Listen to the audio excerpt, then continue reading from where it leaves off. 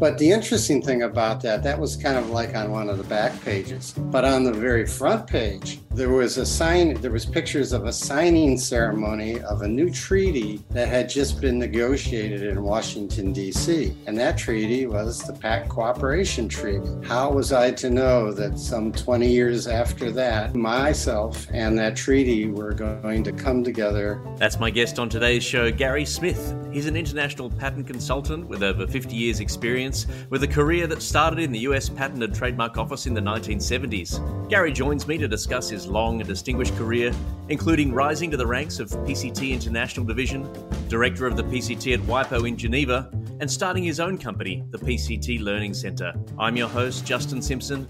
I'm an Australian patent attorney and founder of BillTrader. Welcome to the next episode of Talking IP, a podcast for IP professionals featuring conversations that take you inside the professional lives and careers of global IP leaders and entrepreneurs. I hope you enjoy the show.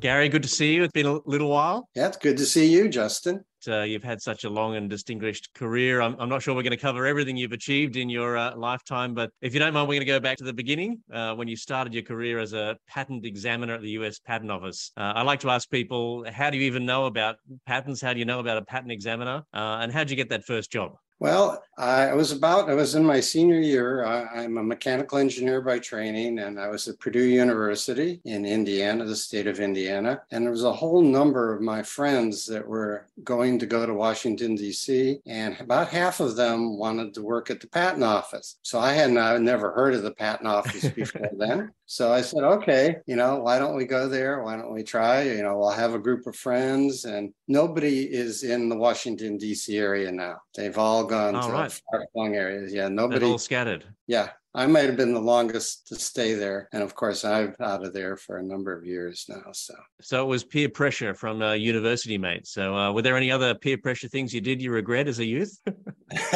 We won't talk about those. All right. Let's give some time context to this. I know you were at the USPTO for about 25 years. So as a mechanical engineer, what sort of things were you examining back then? What were the inventions of that time? Okay, let me just step back one bit. Okay, so when I first came to the patent office, they were hiring people in groups of like 10 or 20. And I think the whole number that was hired the year that I came there was about 70. Wow. And the total number of patent examiners around 600 or 700. Now they hire by the hundreds, and there's almost 9,000 U.S. patent examiners. At that time, it was not called the U.S. Patent and Trademark Office. It was just called the Patent Office. So when I got to the patent office, there was a newsletter, and they took a picture of everybody that was in the patent examiner initial training. And of course, my group was there. I'd show you the picture, but not even my wife can pick me out of the group.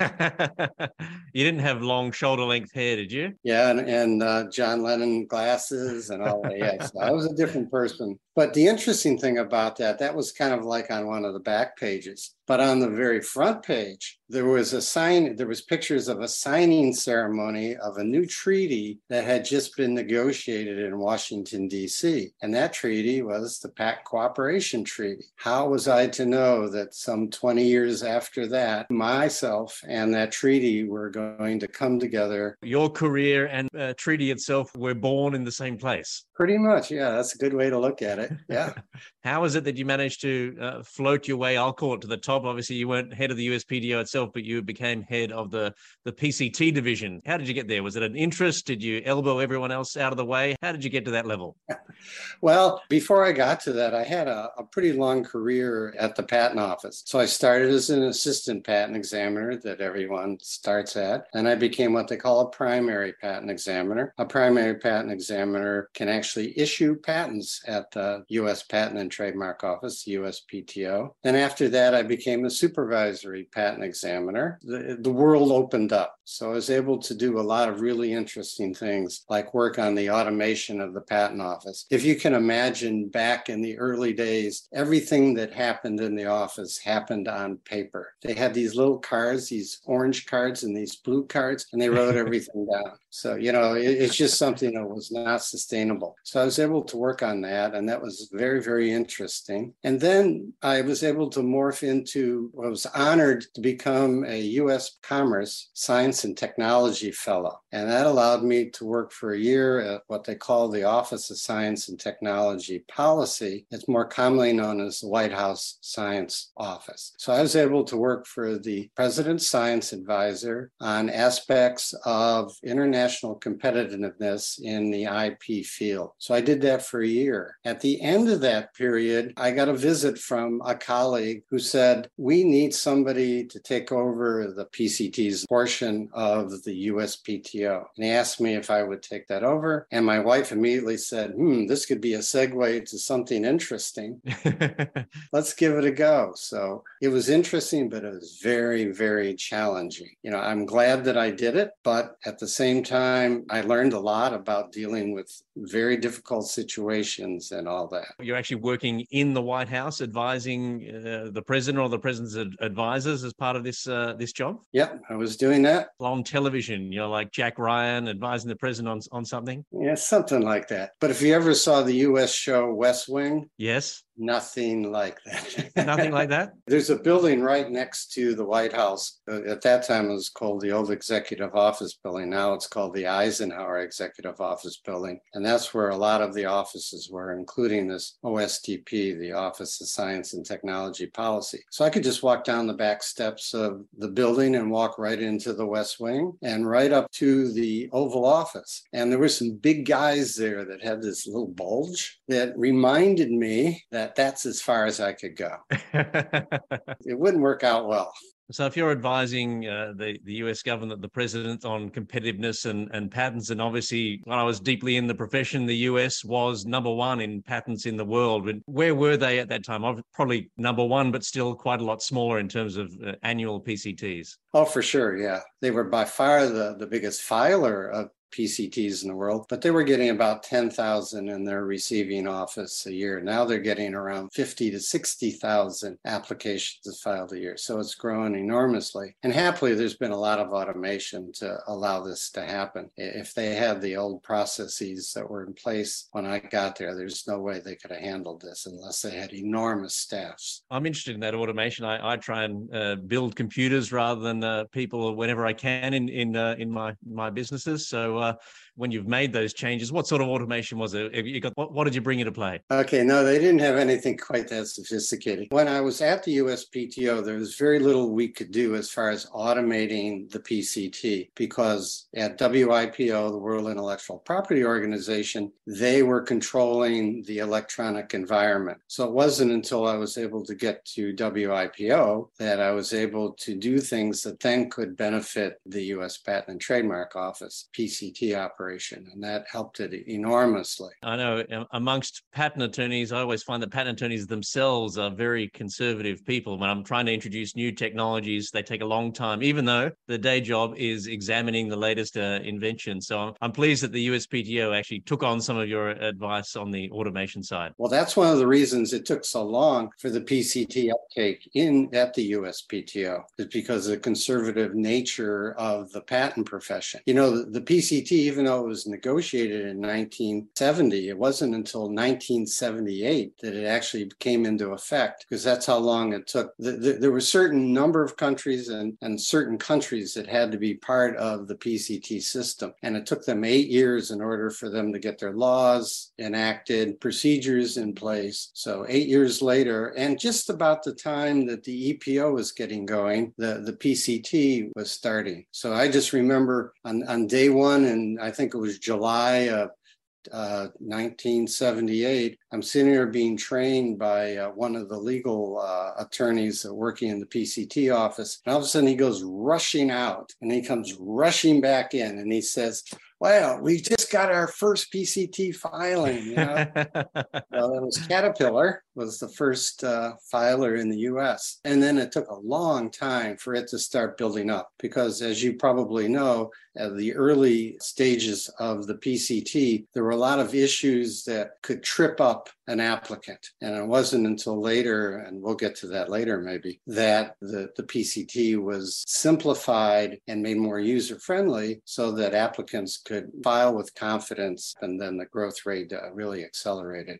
Even at the beginning of the treaty, was there the international stage and then the national phase after that at the 31 month mark, or was it more streamlined process at the beginning? No, it was pretty much, actually, it was less streamlined because in the early days, there was Chapter 1 of the treaty, which dealt with filing of the application, providing the international search report, and then allowing to enter the national phase. I'll say 20 months. It's wobbled around a little bit. Then there was Chapter 2. So an applicant could then file a demand for Chapter 2, and then they would get an international preliminary examination report, and then they would get 10 more months to enter the national phase. And that worked pretty well, but a lot of applicants said, let's simplify this a bit. Let's make sure that we have, everybody can get this 30 months. So when I talk about 30 months here, I'm talking about 30 months from filing of the first national application, or the first national or regional application. And that's how much time from that filing you have in order to enter the national or regional phase. I don't want to make this a primer on the PCT.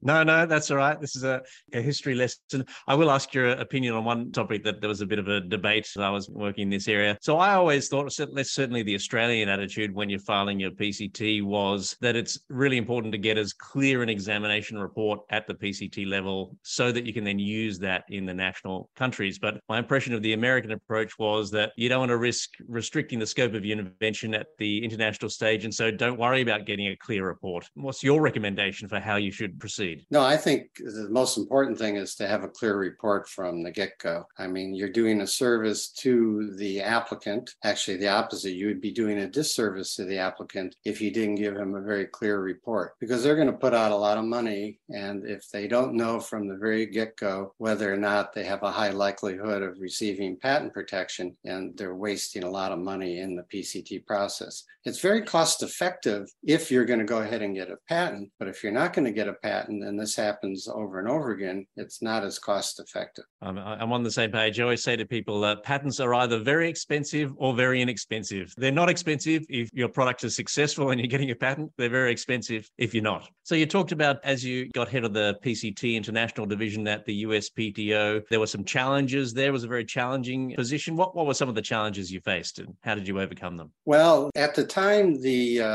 Patent Cooperation Treaty came into effect, which was July 1st, 1978, the resources weren't given to the office in order to be able to adequately administer that. And so from the get-go, they had problems getting the work done, getting it done on time, getting it done properly. Back in the early days, there were a lot of pitfalls that applicants could stumble on before they could actually get their application correct and get it sent to WIPO in its capacity as the International Bureau. So this went on for a number of years. And indeed, one of the reasons myself and others got involved in the PCT was it gotten to the point where applicants were starting to lose their rights because things were not getting, the proper paperwork was not getting to the International Bureau of WIPO on time. So we worked diligently to move that along. And then the alternative was that WIPO was considering setting up an alternative receiving office in the United States. So applicants, instead of filing their applications with the USPTO, would file their applications with this alternate receiving office. And the people that ran the office at that time just didn't like that idea at all. So then finally, all the resources were put in order to make the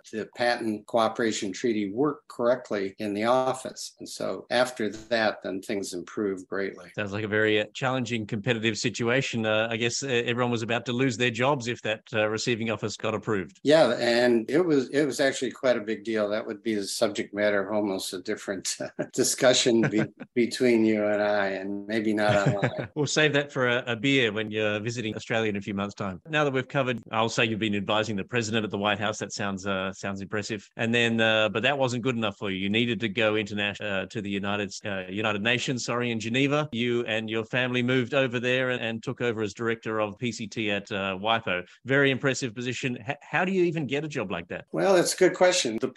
Well, first of all, World Intellectual Property Organization is a specialized agency in the UN system and not actually part of the UN per se. So it follows the same budgeting and employment and what have you, but they have their own separate governing bodies that govern how they do things. And there's even a special governing body just for the Patent Cooperation Treaty, like there is for, trademarks and industrial designs and what have you. So yeah, okay, well, the by far the biggest filer of PCT international applications was the United States. And so the person who was the more obvious choice would be a US citizen. So at the very beginning, it was an American. And then for an interim period, there was a French national. And then it came time for him to retire. So then they opened it up. And I had the background because I had run the U.S. Receiving Office, International Searching Authority, International Preliminary Examining Authority, Designated Office, Elected Office.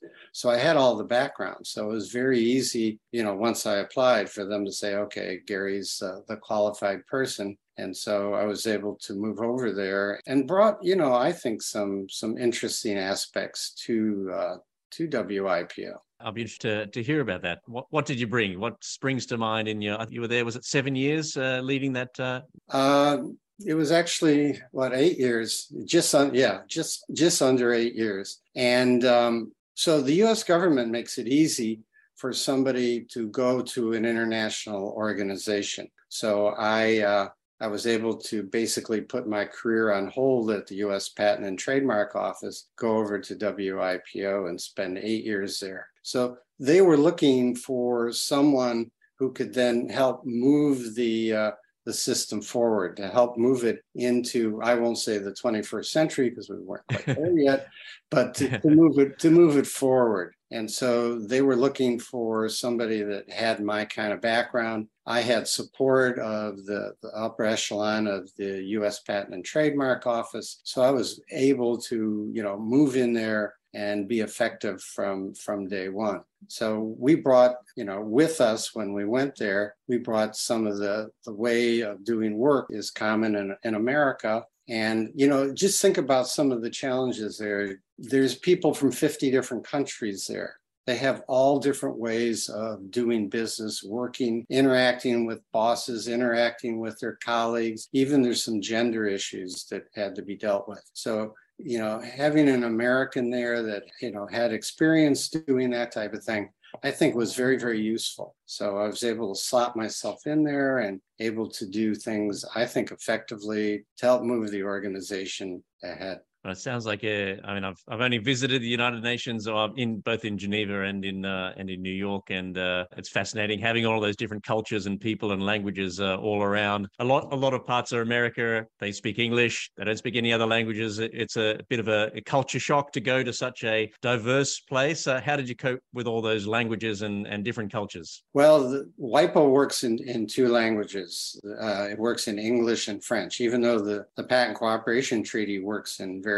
other languages, and there's experts in all of those languages working for the PCT at WIPO. But it was English and French were the common languages. I had English before I got there, and through pain, I learned French to some degree. It became, basically a polyglot. So if you went out there, there were people that had expertise in the PCT and the different languages. And that was particularly important in the legal division there, because they had to go out and they had to lecture to various offices and the inventor community all around the world. And so it's best if you're going to go to an Arabic-speaking country that you do the training in Arabic. So we made sure that they could do that. Well, sounds like a very interesting time. I've met a few times Jay Erstling. I can't remember, was he the guy after you or was he before you? He's another American. Yeah, he's another American and he was after me. So okay.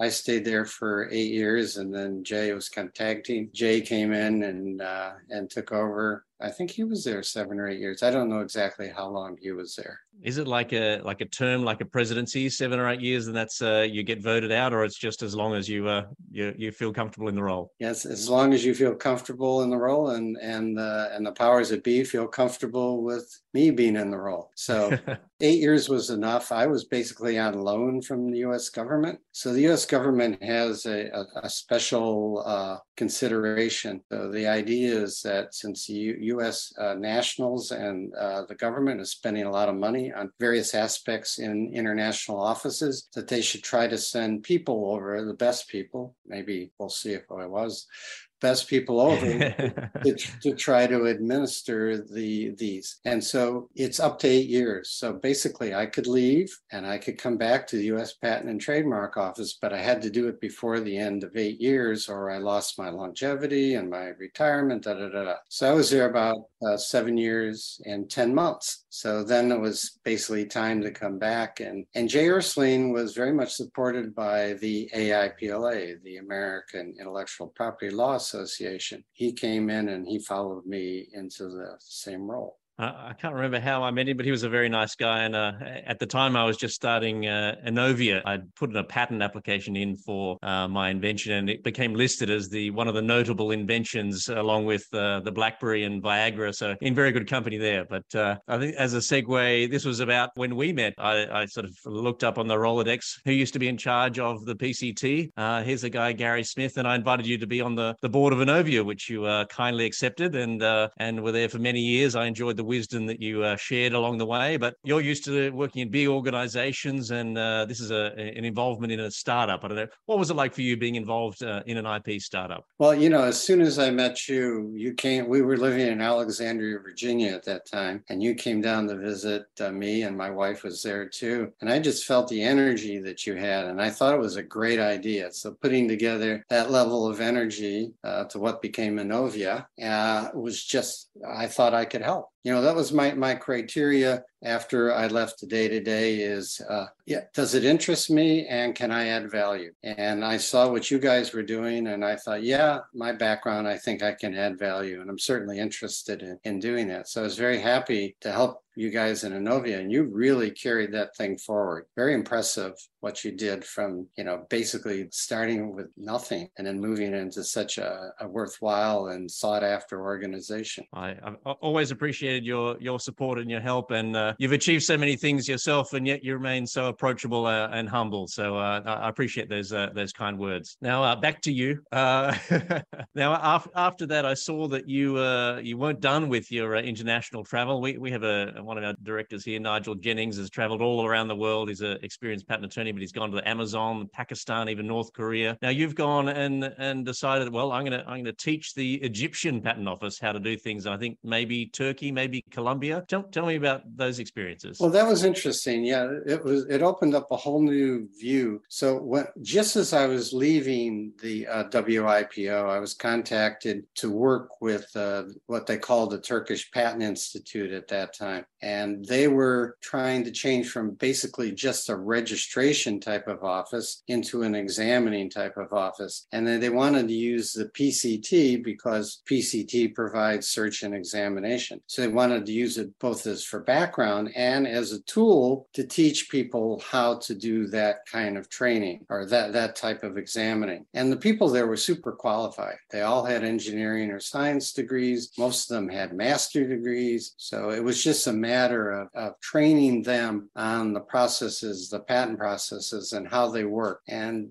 they did particularly well. And after that, then I started working with the Egyptian Patent Office. I was at the Egyptian Patent Office 24 times, and they learned a lot from the PCT. They had their own processes and procedures, but the PCT procedures really helped them hone their skills and all that. And what I'm particularly proud of those two offices, the Turkish Patent Office and the Egyptian Patent Office, offices, they both became international searching and preliminary examining authorities. Why is that important? Because now nationals in Egypt can file patent applications in Arabic, PCT applications in Arabic, and in Turkey, they can file in the Turkish language. And translations is, as you well know, is a very expensive aspect of filing a patent application. So eventually, because of the way the PCT works, they have to translate into other languages. But at least to get their foot in the door, to get an international search, they can do all that in their native languages. Now, with working in Serbia, which was my next one, they needed to basically redo their whole process and procedures. And the office, I must say, was very, very open to making the changes that needed to be made. I worked with a team, and the team was able to, we wrote some reports, and they embraced the reports, and they made changes, and the working relationships were just wonderful. Then after that, I moved on to do some work in Peru and Colombia, again, helping them use the PCT to improve the procedures they were using to examine patent applications. And then finally, the last three was actually all the first ones that I talked about were sponsored by U.S. government agencies. And the last one that I went to was actually by the European Commission. So I went to, somebody has to do this, by the way, had to go to Jamaica, Trinidad and Tobago, and Belize. And I worked with other colleagues, and we did training, again, based on the PCT to help them do the work that they needed to do. And so basically what the PCT is becoming is kind of the central focus. So there's some commonality among countries and examinations, which I think is really beneficial to applicants. So they're using, the technique, the rule book of the PCT examination and applying it to their local examination systems. Yes. Very much. And that would work well for any local applications that then want to go international afterwards. It's all in the same vein. Yeah, because the patent examiners in the office and understand the two. In a lot of the smaller offices, the patent examiners actually help applicants. They don't help them with the invention, but they help them with the administrative side. So if they know that the applicant not only wants to file, let's say in Jamaica has just become a party to the PCT just recently. They wanted to file in Jamaica, but also had hopes of filing a PCT to get patent protection in other countries. They know enough about the PCT to be able to be helpful. And I think that's super, super useful for applicants. Certainly. And anyone who wants to go international has got to go via that route somehow, and having a helping hand from the patent office is very valuable. And a helping from Innovia IP. And keeping things a little bit cheaper along the way was the goal of that company, which we did together, which was great. Now that's some fascinating experiences you've had there. No doubt you've got some friends in all of these exotic places. So when you travel around the world, you're staying at people's houses who you know? It depends. That's a cultural thing. In some parts of the world, you're invited into people's homes, and other parts of the world, not so much. So I've learned a lot about cultures and, how you meet people and what you can expect and all that. So, whether I get invited to their home to stay or get invited for dinner, again, that's kind of a cultural thing. But I have friends. So, when it's a birthday time of year on Facebook, I get them for around the world. All sorts of people in all sorts of languages. So you've worked in some very big organizations. You've advised the president. It's been a United Nations organization over in Geneva. And then you decided to become an entrepreneur yourself. Back in 2008, I think it was, you started the PCT Learning Center. And I don't know what it's like to work in a big organization. I know what it's like to do startups. I think they're completely different. How did you have that transition from big organization to something where it's just you and the keyboard? Well, that's something I tell people. I said, when I was at WIPO, I had a staff of 500 from 50 different countries. When I started, along with my wife, the PCT Learning Center, I looked around the room and it was the two of us. So I had to learn a lot of skills that, I used to ask other people to do. And, there was definitely a learning curve, but we worked with some very talented trainers. And that made a huge difference because the trainers that we used had a lot of respect in the patent community. And so when we would advertise, we would headline that these people were the trainers. And we got quite a few people, many big corporations, most of the big patent law firms sent people regularly to our seminars. And it went on very well until at the end of 2019, we decided, well, we've been doing this about 11 years, so I think it's maybe time to back off. So I called a friend and I said, you know, anybody might be interested in taking over the PCT Learning Center? He said, yeah, me. So it's a guy named John White. So people listening to this podcast may know John because he is one of the two trainers that does most of the training, along with Gene Quinn, for the Practicing Law Institute, does the PCT agency training. So my guess is that a lot of people that have become patent agents and attorneys in the US have been trained by John. So John and his wife Tammy have taken over the company. All of our training was in-person training, but they took over just before COVID set in. So their original idea was that they wanted to move to making it online and automated, whatever. So they were going to do it gradually, but they decided they couldn't do it gradually anymore. So they jumped right in. So I helped do some of the training modules for them, but they've added more to it. So the PCT Learning Center also includes Madrid and The Hague. So they've got quite good people that are doing the work. So I'm very happy that the people that took over the company are people that really, want to make it work, really want the PCT Learning Center to continue on and have the talent and the background to be able to make it happen. That's important when you spend so much time. People talk about your business as your baby, to have it adopted by some good people. That sounds sounds great. And the timing was good. I mean, the technology that's come along with Zoom and others in that time, and the acceptable nature of, I know, this kind of interaction. We don't have to. You're in San Diego. I'm in Sydney. But that's a lot more acceptable these days. Oh yeah, had we continued with the company, I think we probably would have had to, both in person and online, type of training. Because, in person, if I go to, Houston, Texas, right? Everybody's got to be in Houston, Texas, or they got to fly there. If we have a seminar in Houston and people can also, come in from other venues, then it's much easier. They don't have to pay the cost of transport and what have you. So so it's really the way to go. I'm very happy with what John and Tammy have done with the company. And just as a little plug, what does the PCT Learning Center do? Where does it take you from? Where does it take you to? Is it a series of seminars? Is there a course you do? What's the whole gist? Well, they have for at least as far as the PCT, they have a series of modules that basically take you from the beginning.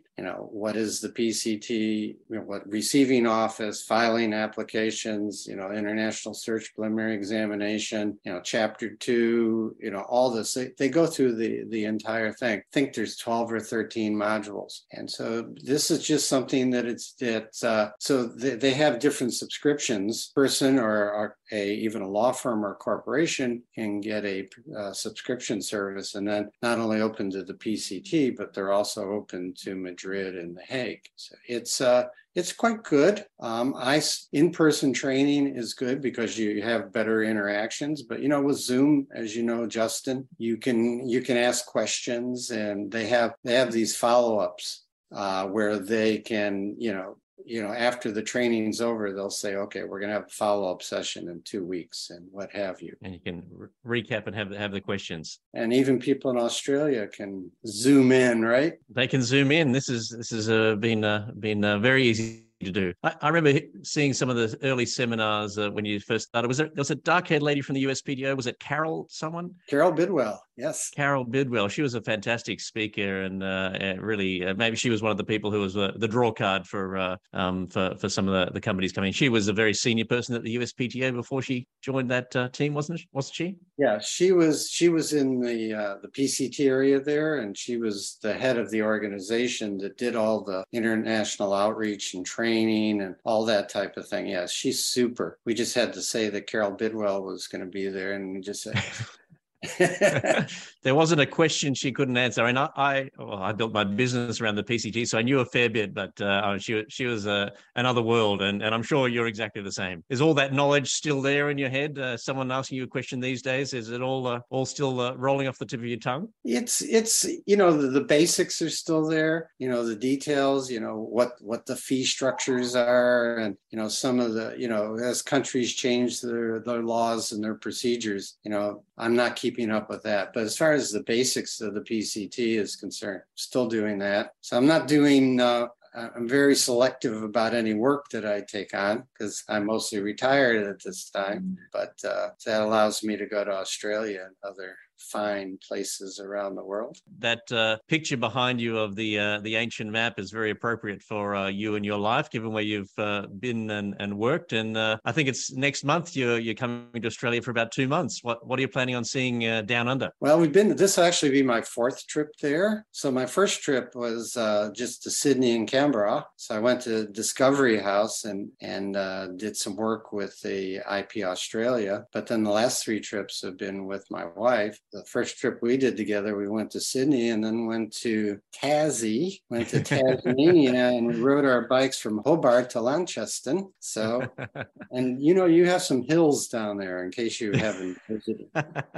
And they probably didn't have electric bikes in those days, did they? They did not, but they did have Cascade Brewery when we got to Launceston. So that was good. And then just a few years ago, we started over in Perth, and then we came across to the Tablelands and all that. We even had our 50th wedding anniversary in Uluru. So probably one of the few that's done that from the U.S. And then this trip, we're gonna go to Cairns, and then we're gonna go up through the Tablelands, and then we're gonna go just Sydney enough to pick up a car, snowy mountains in the blue mountains. Then we're going to head over to the coast, and we're going to go down the coast to Melbourne, spend a few weeks there. And then we're going to take the Ocean Highway over to Adelaide, spend some time there, and then fly over to New Zealand. So yeah, we're gonna be there. The total trip's about 2.5 months. Wow, so that sounds like a fantastic trip. When you stop innovating, which will probably be a few years, and you can start doing those kind of things. So you probably won't do it in Australia. I'm looking forward to it. We're dabbling a little bit. Last holidays, went to Perth for the first time and went up to. There's a reef up there that's like the Great Barrier Reef called Ningaloo Reef. So we did that, but the kids are still at school, and so I need to earn those private school fees for a few more years yet. I know how that goes. If you do end up spending more time in Sydney, come and have a beer with me. But I'm glad you'll be able to see David. And it sounds like you're going to see a great part of the country. You will have done pretty much the whole. You've done everywhere now. There's nowhere left for you to do after this trip. So you said you're semi-retired. So what are the next few years for you? Traveling the world, or a bit more PCT lecturing, or what are you looking forward to? Well, more travel. So my wife and I have been to more than 100 countries around the world. So there's still a few more we'd like to go to, and ones we'd like to go back to, like Australia. So we're going to do that as much as we can, and we're going to keep that up as much as we can. You've probably been to quite a few countries too, Justin. So yeah.